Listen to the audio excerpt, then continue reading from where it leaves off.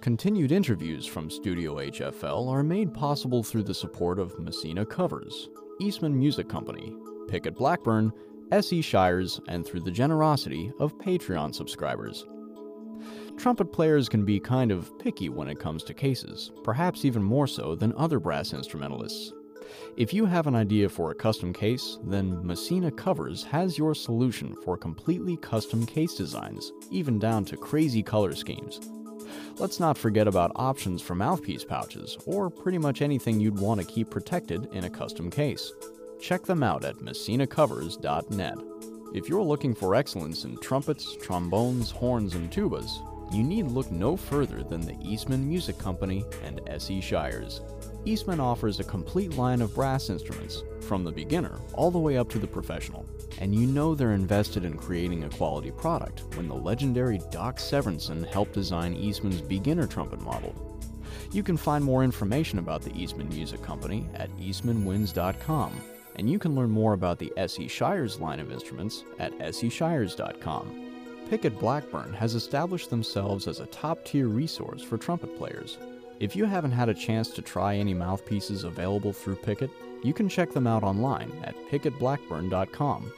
And on the Blackburn side of Pickett Blackburn, it would be worth your while to check out their incredible line of trumpets endorsed by such great musicians as Vince DiMartino.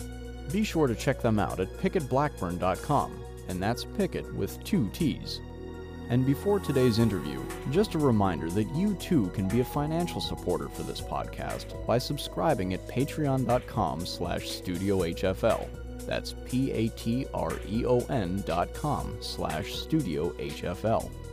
There are 4 tiers of support, and you can choose the one that best fits your budget. Your support will help offset the cost of production for this podcast and would be greatly appreciated. Please consider becoming a subscriber at patreon.com/studiohfl. And now, on to today's interview with your host, Larry Powell. Hey everybody, Larry Powell here, your host for Studio HFL, and a quick thanks to Aaron Rahm doing the voiceover here at the beginning, middle, and end of the podcast. On today's show, David Krauss, principal trumpet of the Metropolitan Opera Orchestra, and I spoke with him back in June of 2020. Without any further ado, David Krauss. Welcome. Thanks. I had to give my microphone to my kids, so I don't have the external mic, but can you hear me okay? Oh, I hear you just fine, yeah. Okay, good. Works. Well, that was a waste of $100 on an external mic. Well, were you using it to play? We're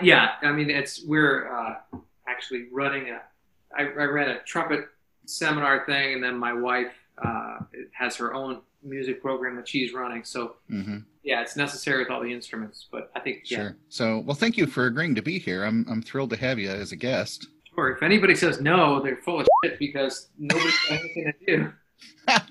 Well, I think this might be the 22nd interview I've done since the lockdown. This is good. It gives me something to do as well. But yeah. So, you're kind of a big deal. Oh, well, I like to think so. Yeah, no, my wife would disagree. Yeah, right. Those are the people that keep us humble, right? Yeah. So I think I talked to one of your now former colleagues, Peter Bond, of course, who just had announced his retirement.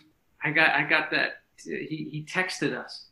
What? And it's got to be official with the Met, but he texted me and the other guys in the trumpet section, and it was so Pete in that it was succinct, it was powerful, and it was humorous. So he just with a couple of words, he's like, I'm done. Wow. So it was he's a great guy, great player. Yeah. Sure. Yeah. So, I first heard about you specifically when this really terrific recording came out. I don't know how many years ago it's been now, but you did Hunter's Chorus and a bunch of other pieces for brass, arrangements for brass. Yeah, that was our first of 3 that we did. I think that was like 08 or 09, maybe. I can't remember. Obviously. Yeah, it's been a while. But wow, just, fantastic playing and obviously great arrangements of all those pieces. John Shepard did all the arrangements for all three of our CD recordings. Yeah. Mm-hmm. Any other projects in the works, or I guess everything's kind of tabled for now? Everything is kind of tabled for now. Yeah, we those so we did 3 recordings. Each one got bigger in scope and I think better recording wise.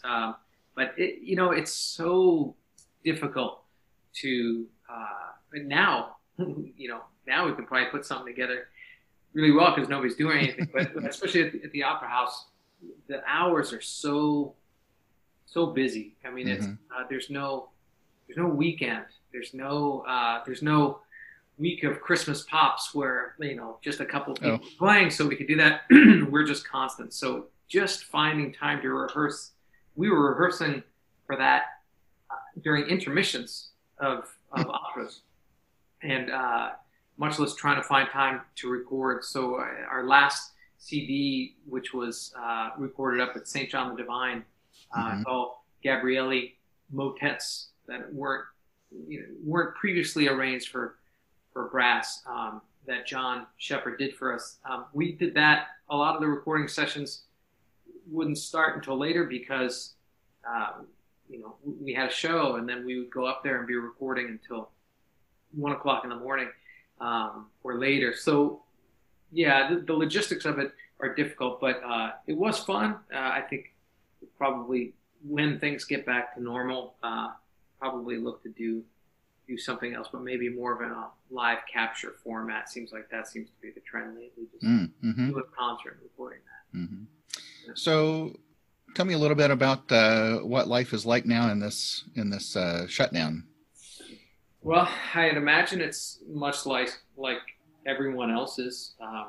The immediate things were pretty rough, as with everyone. Fortunately, everyone in my immediate family, no one's gotten sick, and that's been really I'm thankful for that, especially because right before a couple weeks, my grandmother turned 99, and we had a party for her right when, I forget when this was.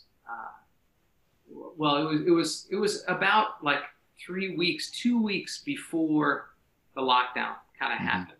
So everybody kind of knew it was kind of going around, but everybody was just like, hey, better elbow bump, you don't want to catch this thing. But it wasn't it came so quickly. So we all got together at my mom's apartment, and my grandmother came down.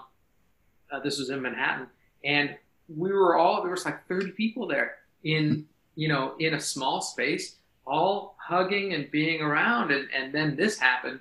So my first instinct was oh my God, this a 99-year-old woman. So she's fine. I'm knocking on wood as we speak. So I'm grateful for that. But then the Met furloughed us, which I didn't even really know what a furlough was. I think it was I kind of knew, I knew it had to do with losing your job, but I didn't really know. And so I had to Google, what exactly is a furlough? What am I right now? So yeah, they as soon as we saw it coming, our committee told us that this might be a possibility, and everybody's like, "No, that's never going to happen." Well, it did happen. So once we were furloughed and I got my last check,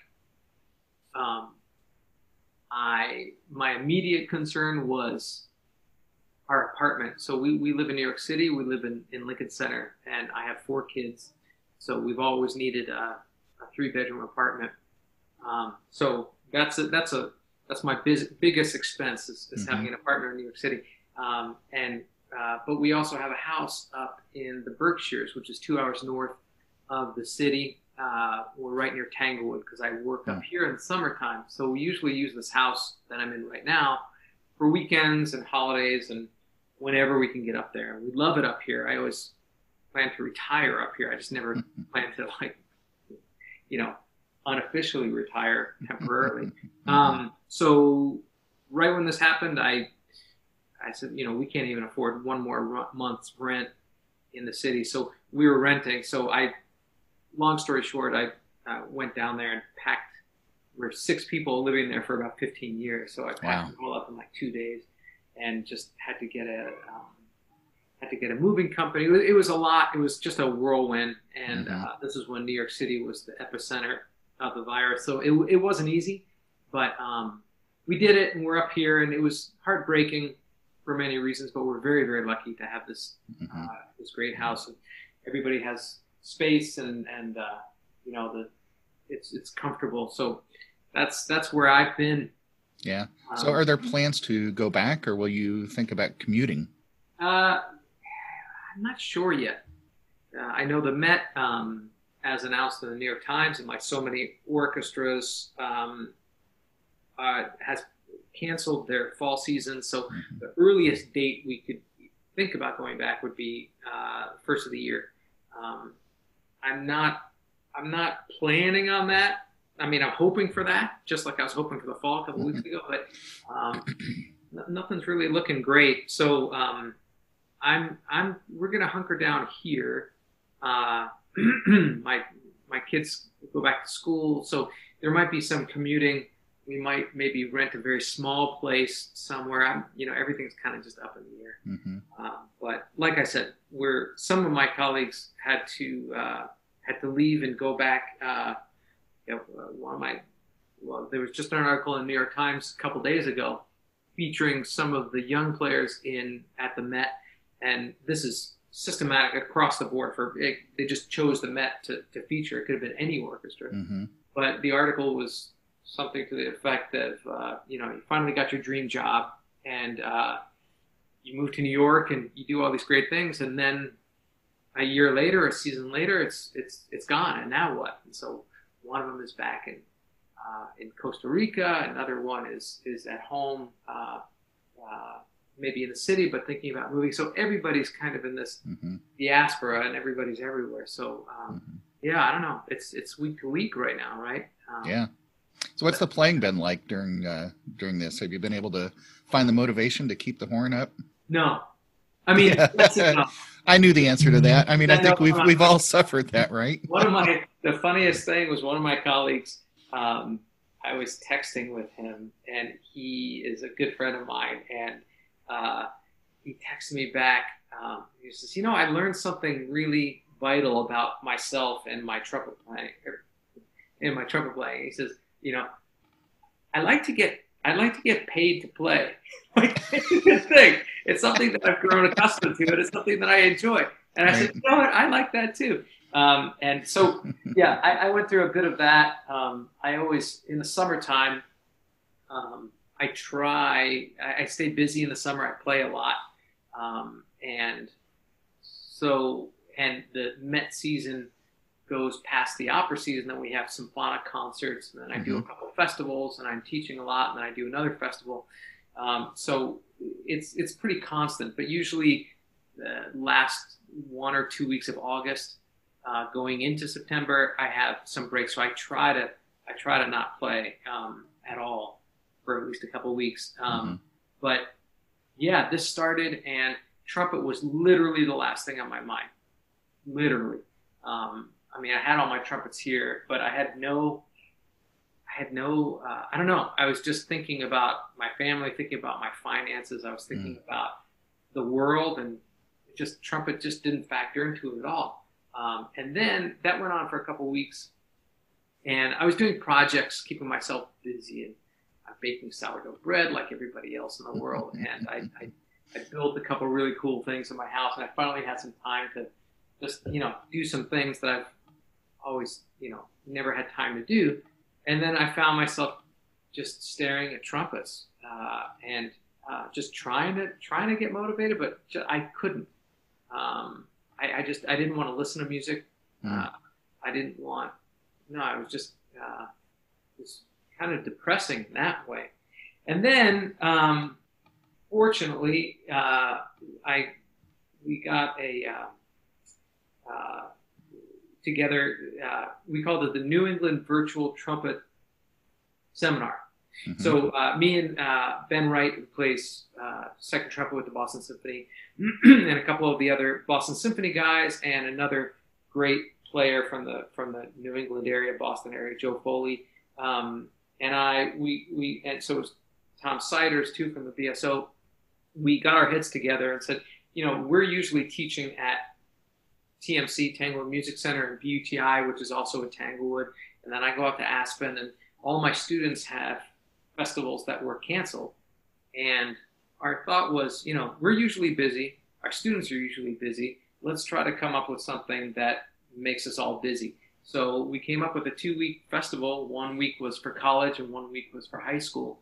And we said, well, everybody's on Zoom. Let's get like Gabor from Hungary, and let's get Karen Bliznik from St. Louis. And it was just like anybody who we asked was like, yeah, sure. So we had people. So we had for 2 weeks we had a trumpet camp.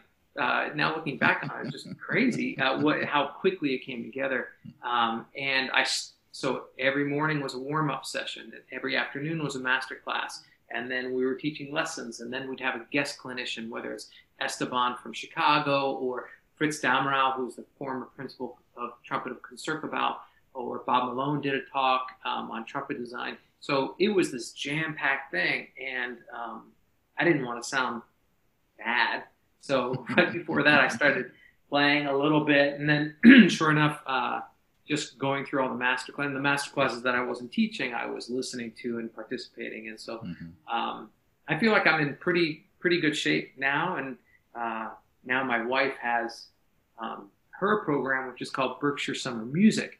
And that is a program for string and pianists. I had a brass component of it years ago, but it was a summer camp. So for 2 weeks, we rent a school up here in the Berkshires, very close to our house, and the sleepaway camp for 2 weeks. And we're up to like 70 kids over the last 5-6 years. This is the 6th or 7th year, I can't remember. So it's been growing and growing and growing. And so as part of that, a couple of them had siblings that also played the trumpet. So my wife said, my husband can do a program. So we had 2 weeks of really intense, first college and then high school. And the other guys were like, oh, thank God that's over. That's a lot. And then my wife for the next 2 weeks, I'm running a program for middle school, like a 13, 14-year-old trumpet player. So that's what I was doing all day today. And that's what I'll be doing for the next. So it's been a lot, and my neck is craned from staring at the screen like everybody else's. But I have to say, to be able to interact on a musical level, even on through the internet, is something that has kept me sane. I'm worried about when this is over. Now I have to have something else to do, or else I start to go. Yeah. I saw on Facebook the other day. Looks like. Might have been a Father's Day post. You had a cellist. Is your son a cellist? And yeah. Looks like you were making some music together. Yeah, that was from a recital that Chris Martin and I did a few years ago. Who's that? Exactly. So the recital, we played each like 2 solos, and then we both did some 2 trumpet things, and it was a nice time. And from that, I extracted that this piece by Andre Previn that's originally for trumpet, cello, and soprano. And there's a beautiful recording of Yo-Yo Ma playing with Andre on the piano, and Dawn Upshaw is singing, and it's gorgeous.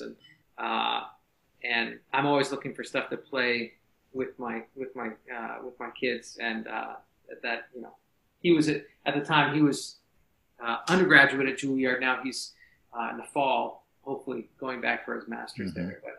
But all my kids play musical instruments.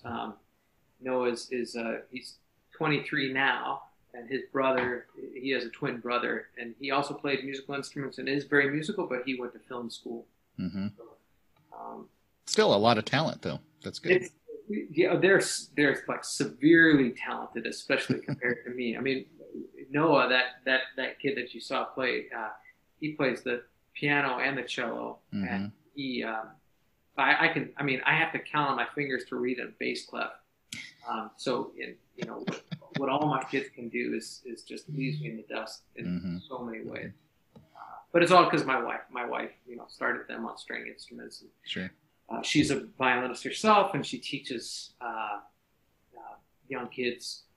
Does she do Suzuki? Yeah, there's a school in New York City called the School for Strings, which is is based in the Suzuki method. So all my kids started with Twinkle and went. They started when they were 3, and so because of that, they were able to, sight sing and do. It's just an amazing program, and they all played 2 instruments going, and there was always practicing, and I stayed clear of that. I think I started. You do it like the way if you don't want to do dishes, all you have to do is screw it up a couple times, and then they're like, So actually, in my house, I take care of the dishes, and my wife does literally everything else.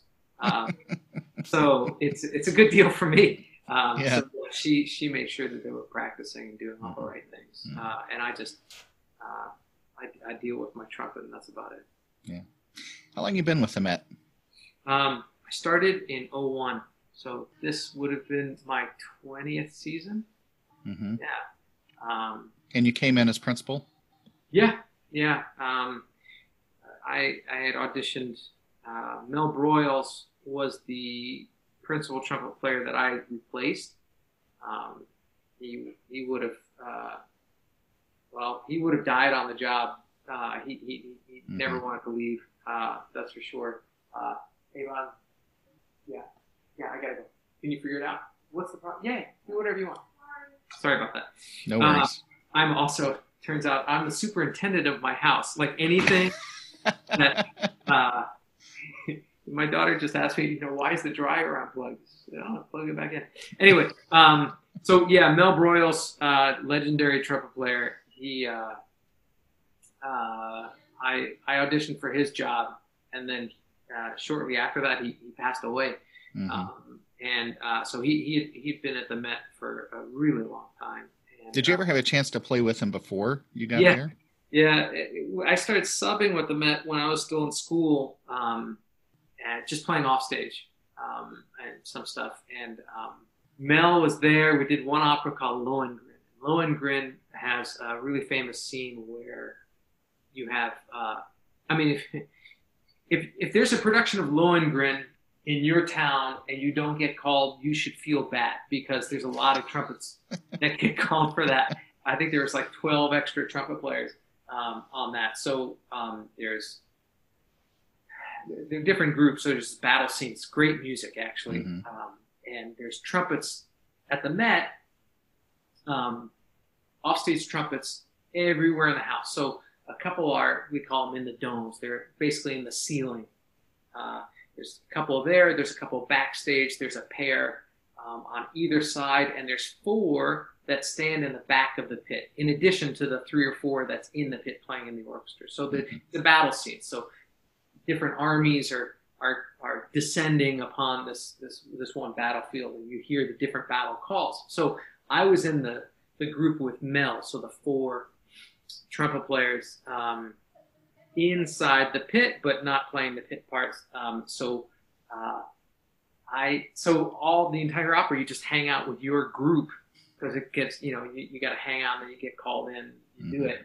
And that was an experience. I don't have that many experiences with Mel, but especially Pete had a lot of experiences. Anybody who had to play with him, he was a larger than life trumpet player and a larger than life personality. I had a limited experience with him, but the experience that I had was memorable, to say the least. It was even his style of playing. I mean, by the time I was playing with him, it was kind of like he was, like an exaggeration of himself, like fat Elvis. You know what I mean? Like Elvis, like when he was younger, had such a beautiful voice and so great, and then it's like kind of becomes, like I said, like a caricature of himself. So Mel, everything he did was exaggerated, just like everything was tongued really hard, and there was sforzandos on every note. But the one thing, a lot of energy and a lot of passion for playing. So yeah, it was a lot. He was Yeah. a lot. He was a lot. Yeah. So how'd you get drawn to the opera job? Were you just looking, I got to find a job somewhere? You know, I mean, the difference between orchestral playing and opera is huge, right? I mean, the rep is so, well, I'd rather let you talk about it. Yeah, no, I'm happy to hear you talk about it. Yeah, well, it's not like I had my pick of jobs. You know, this was the job that I won. I would have, had I won the job, that was right.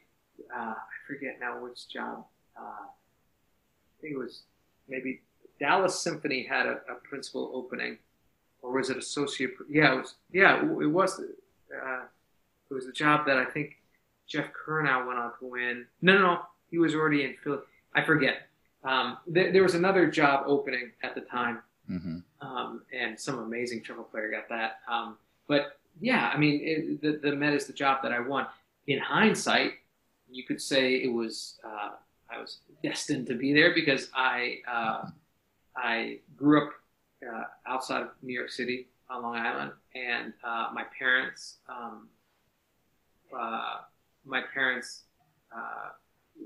always opera was in the house. Loved opera, loved music, and signed me up for the children's chorus.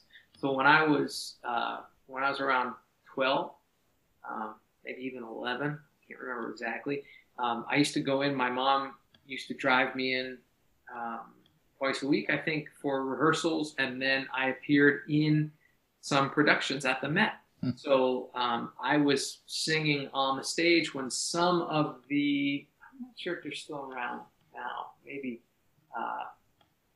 maybe Dave Langwitz was one of the last ones. Or there was a couple players in the brass section, certainly the orchestra, that were playing in the orchestra when I was singing on the stage. So yeah, and I remember that viscerally. And my own kids were in the children's chorus, and you know, my parents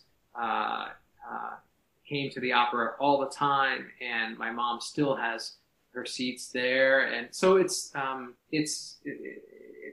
been part of my life for a long time. So the fact that I'm there is, you know, my mother would say I was destined to be principal trumpeter in the Met, and so, you know, especially with her sitting there, and my parents watching me play. And seeing having seen me sing on the stage, and then also play with my own kids when they were younger on the stage. So everything is like very neat and tidy with a bow of Aren't I Lucky? But that the reality of it is that I was auditioning for many jobs, and I would have taken the first one I got. And the Met happened to be the one that I got. So yeah, either way you want to look at it, I'm fortunate, and I don't take it for granted, even especially now. I don't take it for granted. But yeah, it's been great. Yeah. Where had you been before that? Nowhere. I mean, in New York. I didn't leave New York. I graduated. I went to Juilliard for undergrad and master's. And then after my master's, I graduated with my master's in '95, and I stayed in New York. I was married already. We got married, when I was just out of my master's. Got married in '95. Yeah. So we were in New York. My wife was working, and I was freelancing in the city and taking auditions all over the place. I had won a couple of jobs, but one job I decided not to take because I was doing better. I was making more money freelancing in the city, actually. It's a good job, but and you know, I was going to take it, but then I ended up not. So I ended up staying in New York, and I was doing great playing. I was playing on Broadway. I was subbing with the New York Philharmonic. I was playing with the Long Island Philharmonic. I was playing with the Brooklyn Philharmonic. I was subbing with the New Jersey Symphony. I was playing with the orchestra of St. Luke's. I was doing jingles. I was teaching. It was great. I was doing like a different thing every day, and my schedule was pretty regular. It was great, and it was all due to my trumpet teacher at the time, Chris Gecker. Chris was the number one call, legit trumpet player in New York City, and he started to use me on some of his jobs. And if I could just work 10% of his schedule, I was doing fantastic. Mm-hmm. And that's when I was in school. So that really was fantastic for me. Made it really easy, and I would have been perfectly content doing that until he moved out of town.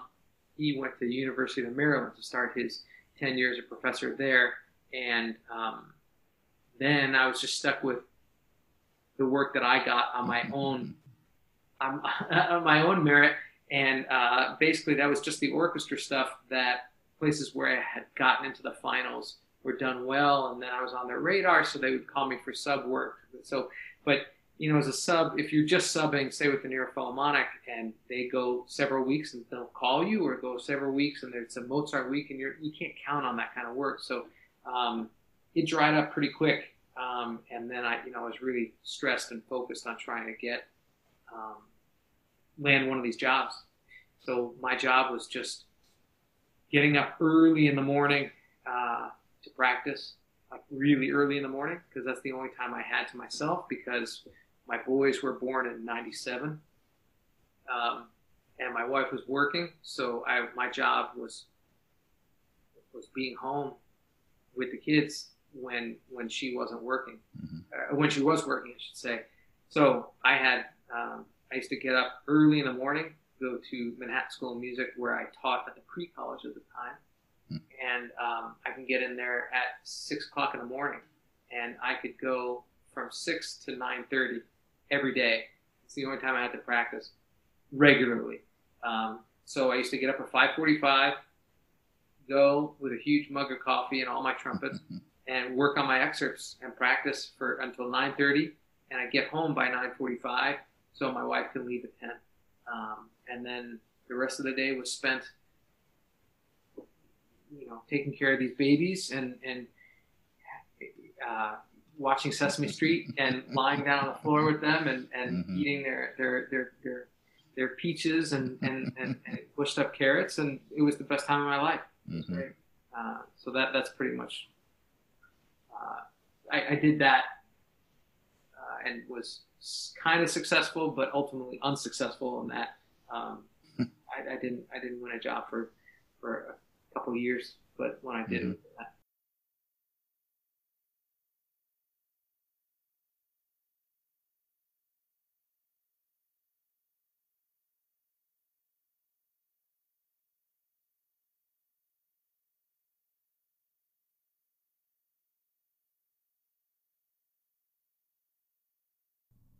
Well, here we are in the middle of today's interview. Just a reminder that support for this podcast comes from Messina Covers, who has you covered, literally, for all of your custom case needs. The Eastman Music Company, providing excellence from the professional model to the beginner model. And of course, Pickett Blackburn, providing you with a multitude of options for mouthpieces and trumpets. Now, back to the interview.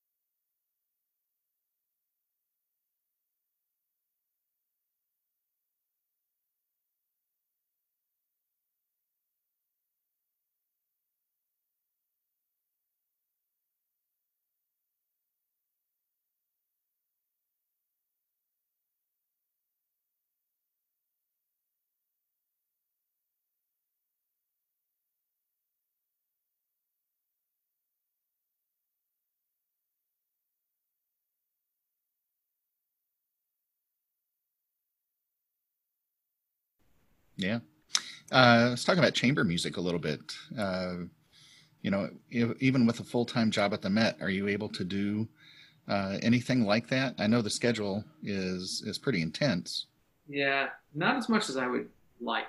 I really during summertime, usually I play it whichever festival I'm at. Usually it'll involve playing in something at Brass Quartet here or there, or the occasional Poulenc trio or whatever it is. But I wish if I could be in a chamber group during the year. I should probably, if things get back to normal, that's maybe something that I would really like to do, just because the time is really involved. But I think part of being in a great chamber group is just being in there with people that you enjoy being around. I enjoy being around a lot of people. Maybe they don't enjoy being around me. Maybe that's the problem. But yeah, I would like to. I love playing. I love playing in chamber ensembles. I also like playing in chamber ensembles that isn't just brass instruments. On the rare occasion, the Met used to do with James Levine. He had a series at Carnegie, the Chamber Music Hall there. Carnegie had a chamber series, and we would do chamber works although he would conduct them. But they were still chamber works, and they were usually mixed ensemble things, like Stravinsky Octet, or these pieces by Elliott Carter, or so many different combinations, and that's really appealing. Blending with other instruments, and so once in a while, but not nearly enough. Mm-hmm. Yeah, I was talking to Carl Lenthy. I don't know if you've worked with him. Carl teaches at IU, and sure. He came up. He played bass trumpet for us once during a ring cycle. Yeah, that guy's a serious guy. Yeah, well, I've played with him here in the studios in Indianapolis, and I hear him all the time on euphonium and trombone, and he's spectacular. But I was actually interviewing him earlier this week, and he has a ton of opera experience. But he was mentioning a piece by Hindemith. An opera piece by Hindemith, and I'm curious if you had. Well, now your question. No, I hadn't. Yeah, by the look on your face, right? So I'm gonna have to go back and look that up. To see what that was, but interesting. Yeah. So L'Histoire. Yeah, you were mentioning chamber pieces. Have you played L'Histoire? I have. I played it enough. I played it. I probably performed it 6 or 7 times, and each time I do it, and maybe even a little bit more than that now that I think of it, each time I do, it's such a great piece of music, and it's so much fun to do, and it's challenging, but it's also just very rewarding, and boy, what a great trumpet part. So I've done it. Most recently, I recorded it. It was an interesting project. Roger Waters, of Pink Floyd, he lives out in Bridgehampton, where he has a house out there. At least I'm sure he has houses everywhere. But he's a member of the community out there, and and I've also played with the Bridgehampton Music Festival. And actually, years ago, I did L'Histoire with them, and they said, we're doing L'Histoire and Brandenburg. And I said, I always just say yes. And so the thing I remember about it, and I remember thinking, well, it's not on the same concert. It's, separated by a day. But what I didn't really think about is that we'd be rehearsing Brandenburg and L'Histoire in the same couple of days. And to make matters worse, the Met was, I'm just realizing this, just remembering this, the Met was on tour in Japan, and I forget what year it was, but when we tour for 3 or 4 weeks. So, and I screwed up the schedule somehow, or I wasn't thinking, surprise, that basically I got off the plane at JFK, and my first rehearsal was later that night. So for Brandenburg and Lestoir out in Long Island. So in my head, I was like, well, I'll land from Japan, and JFK is close to Bridgehampton. It's not, I don't have to go back to the city, so I'll just, I'll get on the LIE and head out there, and the Long Island Expressway, I should say. Mm-hmm. So on paper it worked, but like, who thinks that way? First of all, like we were on time, but you could be delayed like 2 days coming back from a flight like that, or much less to be in shape to play that. I don't know what I was thinking, and I can't remember the performances. I'm sure they were lackluster, but I think I survived them. So that was odd. But then years later, we did Lestoir again without Brandenburg, fortunately. And Roger Waters wanted to love the piece, and he was like, "Oh, we should do this." So they assembled, fantastic group to do it, and we recorded it, and Roger put it out on. I have a double album. It's through Sony, and it's it's available online, obviously, but I have a record of it, and I'm a big record. I have a lot of records, and so it was really nice to actually have a record of it as well, vinyl. But so that was fun too. He couldn't really do to really get it together. So we recorded the music, and then he went in the studio and wrote his own text to it. So that was interesting. But yeah, what a great piece. Yeah, I've done my fair share of orchestra auditions. I've worked on Petrushka, just like everybody else. Right. My wife, who's a violinist, kept saying, "Why are you getting so uptight about this? It's just a pit solo." Yeah. Right. Yeah. That's a good point. Yeah, but of course, that didn't make a hill of beans difference to me. It's like still, one of the big pieces. And so you married up as well. Yes, okay. I did. Thank goodness. Yeah, had a practice wife. I got it right the second time though. Right. Oh, good. Yeah. Yeah. So Petrushka, you've had an opportunity, I would imagine, to have played that. No, I was supposed to. In fact, the first time I was going to play that was this summer out at the Aspen Festival. I do the last 4 weeks out there, and there's always really great concerts. Last year it was all Mahler, several Mahler symphonies, and this year the last concert was going to be Petrushka on the first half and Beethoven 9 on the second half. So I was really looking forward to doing both of those pieces, but especially I had never performed Petrushka. I mean, we do symphonic. I play a lot of symphonic literature, and even at the Met now, at the end of the season, we go to Carnegie Hall, and we do three really busy concerts, and then I play a lot in the summertime. But never played Petrushka, so I was actually really looking forward to finally this August getting to play it. I mean, I've practiced it. I've practiced it a lifetime of practicing. I know the piece quite well, so I was actually really looking forward to performing it. So we came to New York City 3 or 4 years ago, me, my wife, and our two younger kids, and heard Marriage of Figaro.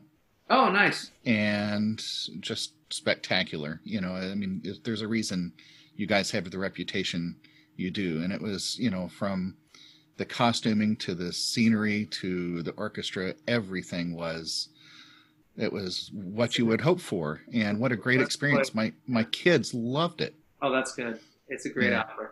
So, they want to go back. I keep asking, where would you like to go? And you keep thinking they want to go to Disney World. They want to do, and I'm like, no, let's go back to New York. Awesome. So we'll have to get another. Yeah, well, I mean, hopefully we're back in business, but assuming we are, you got to let me know. Yeah, show you around. So not Petrushka, but what other memorable solos may have come across your stand there? In terms of symphonic repertoire, the concerts that we do with the Met Orchestra in Carnegie, that series is always really interesting because it's different than when I play with, if I go, like I've gone and played guest principal trumpet, for a week at a time with different orchestras here and there. So if I'm in Chicago Symphony, and this was a couple years ago, obviously before Esteban was there, and I'm playing a week, you get 4 performances of it, as you know. At the Met, when we do it once. It's like a one hit. So we do really big repertoire. I've played Mahler 5 and Mahler 7 and Mahler 9 and the Blue Mina solo. And that's just Mahler. We just recently did Bruckner 7, and we've done Rite of Spring. I mean, all the big hits, as it were, but we do it once. And so one of the more interesting or memorable moments of that was playing Pictures in an Exhibition. And Pictures in an Exhibition was something that I had only ever played once. Still to this day. I played it in school, but I didn't play principal on it. Whereas an opera like Wozzeck by Alban Berg, which is devilishly hard, and I played that maybe 30 times, and I don't imagine there's a lot of trumpet players in the face of the earth who have. But things like Pictures in an Exhibition, I played once. But when I played it, we did it in Carnegie, and we did it with Valery Gergiev, who, if you're going to play Pictures in an Exhibition, you want to play it with him. Like, he is as Russian as Leonard Bernstein is American. Like, he just encapsulates that music so well and is so important to it. So when we were doing it, I was at first nervous, just because, on the trumpet, sometimes anything can come out, within reason, depending on the day. So just there's a certain amount of uptightedness by that. But I remember specifically just Gergiev, he's got these hands. I don't know if you've ever seen him conduct, but yes. Yeah, exactly. He's got these fingers that kind of just float, and he made me feel very, very like this is just. It's not. In other words, I didn't give you the first words. It became much more about the music and much less about me in a practice room practicing that. I think that's something that I implore my students to do when they're, the opening to Mahler 5 or the opening to, or that Petrushka solo or opening to Pictures or whatever, these really high profile moments. It's a lot more difficult to practice individually rather than in the momentum of the music and while you're playing it. So I found myself, after years of practicing it and, throwing stuff around and just being, overall frustrated with it, just trying to chip away at it, just trying to make it good. And it was nice to just not be constrained by any of the rules of what I thought. It was just, I played the phrase, and it's not that big of a deal. Like, it's one element in a much bigger piece. So it's nice when you have those moments of elegance and simplicity.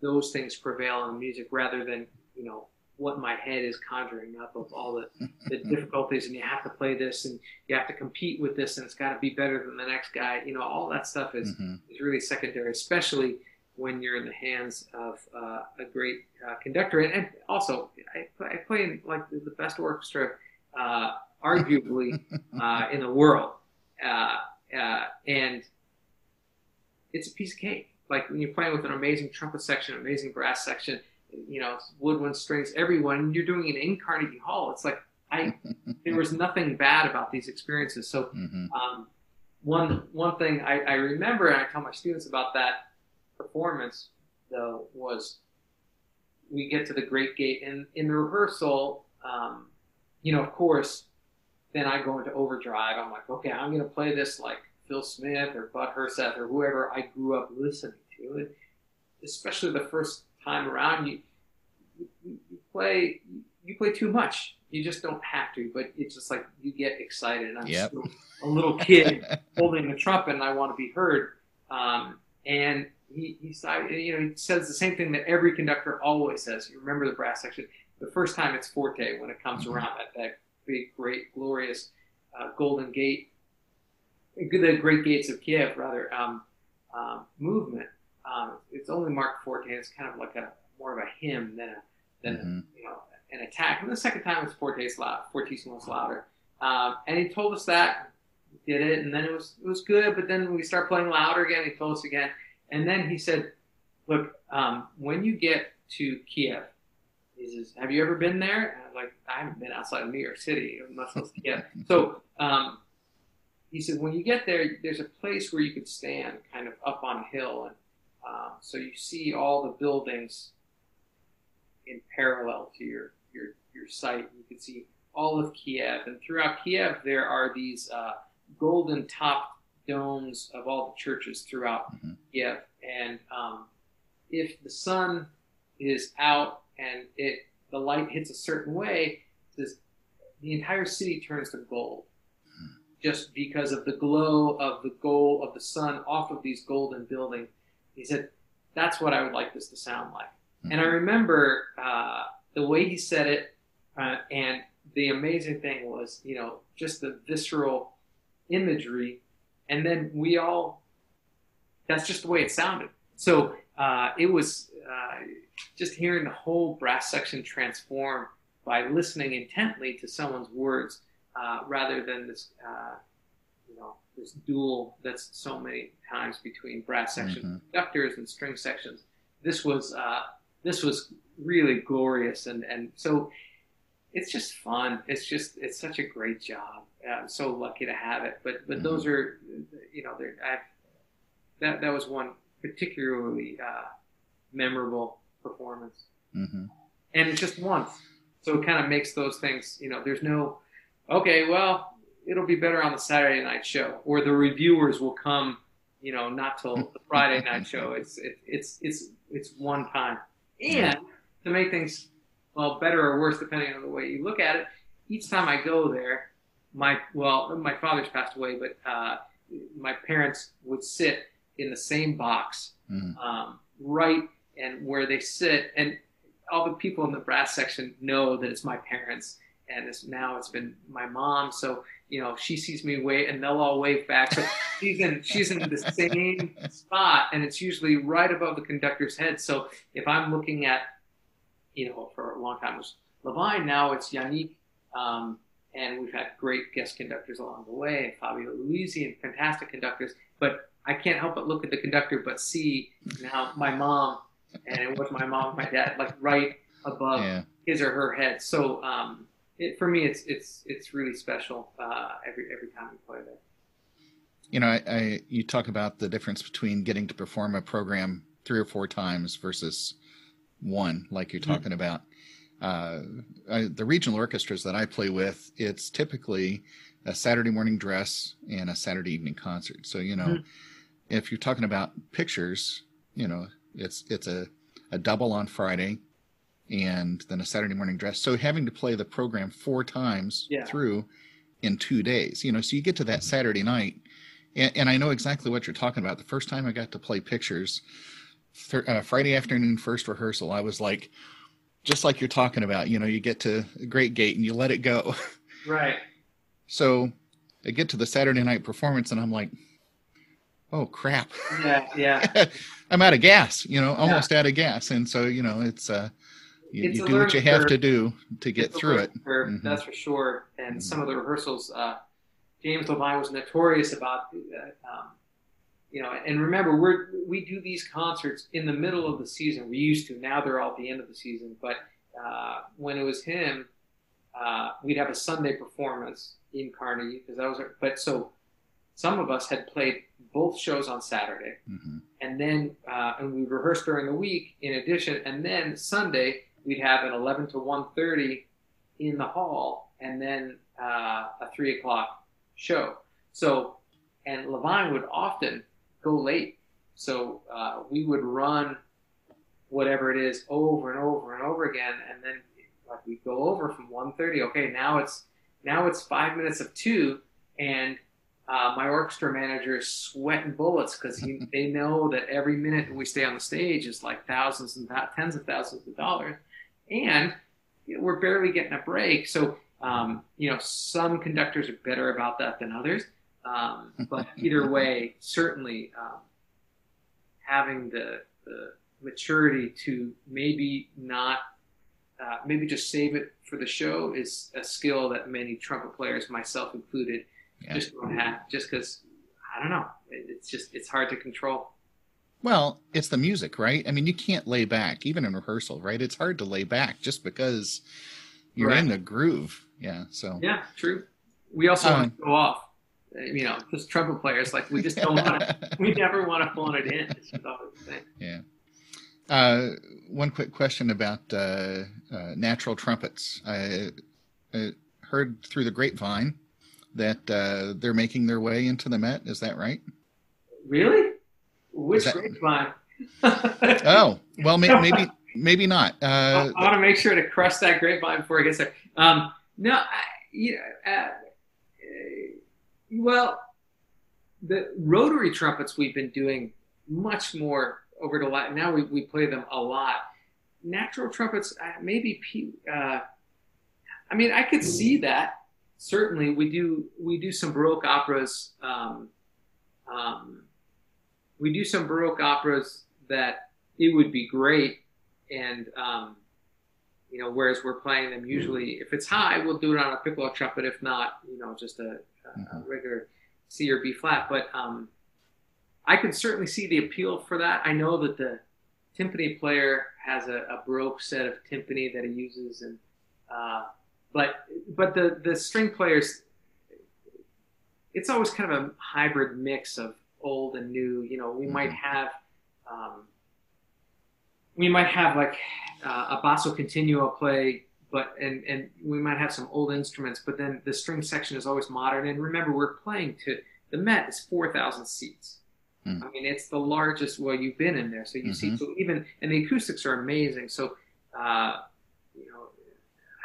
don't know how I'd feel about mixing Baroque, but I'd be open for it. I mean, do you play a lot of natural trumpet? I see. Not a lot, but yeah. In fact, one of those, the Brass for Beginners trumpet, the shiny one back there.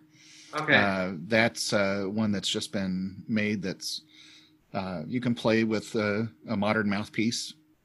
You don't have to go completely retro there. Right. But it's got a 4-hole system, or you can play the natural. No vented yard, but. Actually, somebody, this is the grapevine, and I'll edit this out so I don't embarrass anybody. Was somebody who said that they auditioned for the Met and they had to have natural trumpet. And see, now this is going to cause some. Yeah, no, that's you know what? It might be that we're confusing things, because I know that if it was recently, there was an audition for Mostly Mozart, in the Mostly Mozart Festival, which is in Lincoln Center, and the person that won the job was the second trumpet player, Ray Rickamini, in my work. That's him. Yeah. So it wasn't for the Met; it was for a different. Exactly. I understand. He plays it there. And he plays it quite well. And he has one of those trumpets that he says is really easy. And so he went from I don't think he ever played a natural trumpet, to buying one of those things and figuring it out and winning a job on it. But that's not at the Met. I mean, he's a player at the Met. He's second trumpet at the Met, but in the summertime, now he plays with this Mostly Mozart orchestra, and they are doing a lot of repertoire. They do Brahms on natural trumpet, and that makes sense because the ensemble is based in doing classical and Baroque music, so that makes total sense. But inside the Met Opera House, it would be an interesting experiment, and we're always open to playing a double, getting paid to play. Yeah, of course. So, I try anything, but I don't have that much experience with them. It seems like fun. I mean, I have enough hard time with the addition of valves. I wouldn't imagine taking them out would be very much fun. But I certainly like the sound of it a lot, especially when playing on the piccolo trumpet. I think the best players can make it sound really natural. But I think as soon as you hear it doesn't even have to be Brandenburg concerto, anything, Handel or Telemann or anything played on a natural trumpet, it just sounds correct. And then you put a piccolo trumpet next to it, it just sounds somehow manufactured. So, I'd be interested in it. I tried a cornetto. That was not good. Because that's really hard. Yeah. I mean, even to get your mouth around it, but then to figure out the 8 holes, and that was a quick retirement from that. But natural trumpet, I'd be into checking it out now with all my free time. Maybe I'll take a hacksaw to this thing and make it a natural trumpet. Well, I mean, how hard could it be, right? 3 buttons on the horns we play right now, right? And that's what everybody says. Famous last words, right? Exactly. Yeah. Yeah. So let's back up a little bit more. We haven't talked. I mean, you said you'd gone to Juilliard, but and studied with Chris. What about getting into? You said you grew up in a house where opera and other music was being played. What drew you to the trumpet? When and how did all that happen? When I turned 13, I had a bar mitzvah, and my dad bought me when you're 13, you have a bar mitzvah, like that's your big present, like that was a big deal. So the present that he gave me was a stereo, a record player. My dad was an audiophile, and I have his stereo system now. It's a really great, amazing thing. But at the time, I remember he bought me a stereo and a record player and a couple records. And one of the records was Wynton, and it was an album called Wynton. It's got a tan cover, and on it he plays the first tune is called Angel Eyes, and it's this great kind of. It's the old Frank Sinatra tune, right? Yeah, it's like.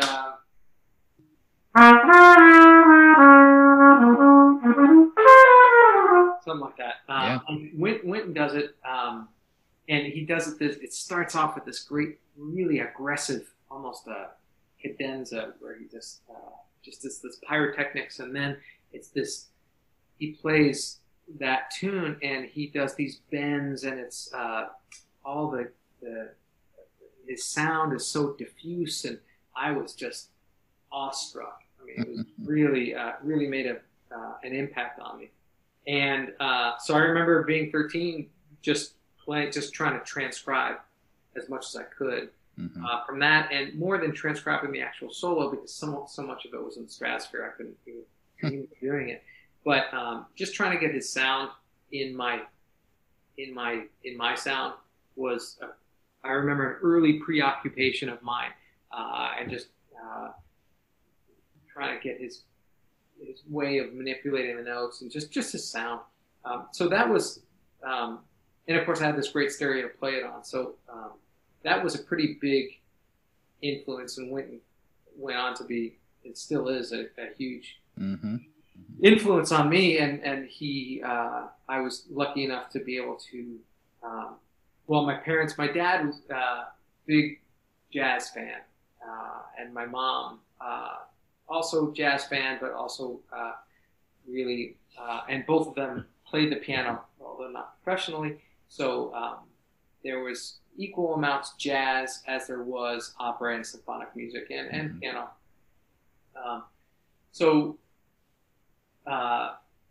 Like growing up, on the weekends, my parents would go downstairs and listen to music, and I would watch them listen to music. So there was always music on in the house.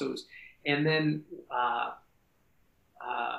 my parents started taking me into the city to go to places like the Blue Note and hear whenever Wynton was there, because I was so enamored with his playing. They would bring me, and I remember being the only kid there, and we had the table right close to the bandstand, which was just inches away from his bell, and I'd go, and my mom is not shy, and I was, And she said, well, let's go backstage and meet him. I said, you can't do that. I don't want to bother. So, but enough times of doing that, went and said, and my mom put me in front of him saying, this is my boy. He plays trumpet. And he said, well, why don't you come by that apartment and play for me? And that was like when I was, like I said, when I was 13. And that was the first of many, many, many lessons that my parents used to drive me in for. And that turned into just a friendship and mentorship over the years, to the point that even when Winton texts me every once in a while, he did it just a few weeks ago, actually. Now, actually, it was a month ago. I'm having a hard time remembering time lately. Right. And just still, when he texts me or calls, I'm like, I get the same feeling of, oh my God, oh my God, oh my God. And I kind of drop everything. So he's been one of the, he's been really special. And he when my father passed away, he was there, and wow. a lot to my family. So he's just an all around great individual. And so, yeah, big influence on me in many ways. Did you ever actually do formal study with him? Yeah, well, as formal as it got. I mean, I remember that first lesson going to his apartment. He had an apartment on 2nd Avenue and 18th Street. It was a brownstone. I remember it vividly. And he had 2 levels of the brownstone. So we had the bottom level and the ground level. And I remember going there for the first time. I went there, and I was a 13-year-old kid, like my mom's with me. And he said, so I had my trumpet, but I didn't think to bring anything else. And I remember going in there and seeing his apartment and seeing his Grammys and seeing this and seeing that. And he said, well, what do you want to play? And I played something by memory. I honestly can't remember what it was. He said, all right, well, let's get down to work. Why don't you get your Arvin book out? And I said, oh, I left it at home. And he goes, okay, no problem. I'll get mine. So he goes downstairs to his bedroom, and he comes up with his Arvin book, and he puts it on the stand. And I was just, my jaw was, I was like, it's not even that Winton was right there next to me. I was like, that's Winton's Arvin book. Like, that's his book. And I was like touching it like it was the Holy Grail. So yeah, and then throughout college, when I was at Juilliard, we had several different apartments, but when I was at Juilliard, he lived in Lincoln Center. There's a big building that went up in the 90s as part of the Lincoln Center. It's right, it's across the street from the Met. It's right behind Juilliard. And he lived there for quite a number of years, and so he was always right there. So I used to go there when I was at Juilliard, just pop in and call him up, say, hey, can I play this for you? So I remember working on Hindemith Sonata with him, Mahler, just basic technique. We're just like going there and hanging out and just watching him navigate life. It was just really inspiring. So yeah, I mean, I say that I was kind of a student of his. I still am a student of his. I think the world is a student of his, especially now. The things that he's spoken out about not only just civil liberties and the movement going on right now. He's got a really amazing voice, and on that, and just his playing says it all. He's obviously can hear by my stumbling over the words. He means a lot to me, and he means a lot to a lot of people. So he's just he's incredible. To me, that's fascinating because, here I am talking to the principal trumpet of the Metropolitan Opera, expecting to say, you made all these trips to visit all the great brass gurus like, you'd Herseth or Gatala or Voisin, but now, I'm not diminishing Winton at all, but it's not the genre I was expecting. Yeah, well, Well, I mean, but remember, like, Winton's classical recordings. I mean, I think as far as a trumpet player goes, you'd be hard pressed to find a better physical specimen than Winton. I mean, it's pretty outstanding what he can do. But you had mentioned Gatala. I played and took some lessons with him. He did a festival that Jerry Schwartz is also one of my heroes that I'm in contact with now. But Guitarra was, so I did a Jerry Schwartz's music festival in New Jersey called Waterloo, and it was all students, and then the principal players were players like Guitarra. And I heard him play. I fell in love with that guy as soon as you just see his smile, and it's like he's just he's the uncle that you want. He's just such an amazing guy, or was. And his playing is like just so human. You could see into his soul just by listening to his tone. Really, it's such a beautiful player. Anyway, so I was lucky to have met him and spent a little bit of time with him and heard him play. But then fast forward, that was when I was a student. Then a couple of years ago, up here where I am at now in West Stockbridge, close to Tanglewood, whenever Winton's band Jazz at Lincoln Center came and played at Tanglewood, he'd come by the house afterwards, or if he's there during the day, I'd say, hey, can I feed you or whatever. So in this case, he came right after the show. His driver dropped him off here, and then I told him I'd drive him back to his hotel to meet up with the rest of the band. So we're back here, and I cook for him, and I tried to cook all this New Orleans food, and I did my best. And anyway, so we're hanging out with my family here, my kids, and I've got all these records, like I said, and I had organized, I had alphabetized everything. I've got several hundred records, and especially the jazz, so in case he wanted to hear something, I didn't want to be fumbling for it. So I had everything to go, and so we're sitting, eating, and drinking, and I said, Wynton, what do you want to hear? He says, oh, put on whatever you want. And I go for one of his records, and I drop the needle, and he said, look, I'm having a really good time, but if you want to ruin it, keep playing that. He said, put on something else. And I said, well, what do you want to hear? He goes, play whatever you want to play for me. So I grabbed Guitarra's. So when I was at the time at Waterloo, Guitarra gave me and all of the students one of his. I had a record of his, and he autographed it for me. And he was a cartoonist, so he did a little doodle and he wrote on it. I always cherished. So I have it in a plastic sleeve, so the autograph wouldn't wear off. Anyway, it's a recording of him playing the Molter Concerto, I think the Hummel Concerto maybe, and a piece called the Albrechtsberger Concerto. And he plays it with the Boston Symphony Chamber Ensemble, and I think it's the second movement. He plays, and every time I hear it, just a little tear wells up in my eye, because the sound is so beautiful and his phrasing is so pristine, and it's so high. It would be on a B flat piccolo trumpet, and he just feathers these top notes, and he's playing on a piece of junk. It's not like he has all the excuses in the world, because like I can go on Amazon right now and get a trumpet better than the one that he was probably playing on. So and he plays this death-defyingly high piece with such elegance and grace, and I just love, it's just so beautiful. And so I dropped the needle on that, and I saw, and Winton was at my dining room table and talking to my wife and my kids, and then I dropped the needle and he stopped, and he had the same reaction that I did.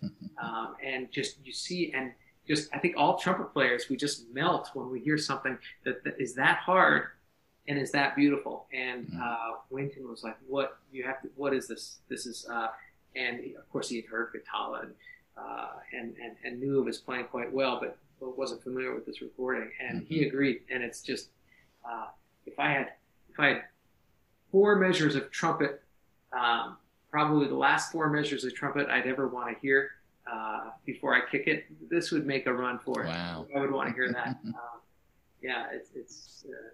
Anyway, that's a long story. Yeah, it's a great story. I'm glad you told it. That was terrific. Yeah, it's a great record. And the coolest thing about the record is that he's sitting there at Guitarra.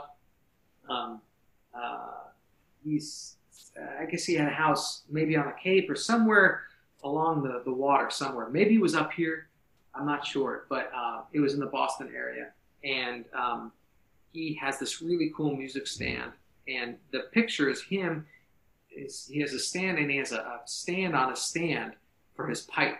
So he's got this pipe stand on his stand, and he's holding his trumpet, and he's really relaxed, and you see the ocean behind him, or the bay, or whatever it is, and he's just outside, like in the water, like just, and it's just a really casual picture, and it's such a great photo of him, and that's what the album cover is. But the whole album is really great, and it meant a lot to see that somebody like Winton, who can play anything, really taken aback by this beauty. Are there more contemporary players that you think would kind of fit that bill, that move you the way that does? Yeah, I mean that's kind of like a once in a lifetime thing, but I hear stuff all the time. I'm taken sometimes by just the amazing playing of certain people. We're trumpet players, so when we hear this ease of this proficiency, we're just immediately drawn to that. But as soon as there's even a little bit of music behind it, it's like, it's incredible. So I find inspiration many different places, whether it's hearing Omar, one of the new principal players in Concertgebouw, play. He's just a monster. Or hearing Hoken play. He played the Charliers. Oh well, there's that, which is really depressing. Yeah. It's like that's super depressing. I tell my students, like, that's not only depressing on a trumpet level, that he can whittle those off with nothing, but it's like, here I am, like, and I'm I've got crappy lighting, and I'm talking into a computer, and everything's kind of bad. He's in HD, like in a concert hall, right. And he looks incredible, and it's like not a hair out of place, and everything. He's just like this silvery, just amazing, just glistening in every way trumpet player, and it's just incredible. It's outstanding. So yeah, there's that, but.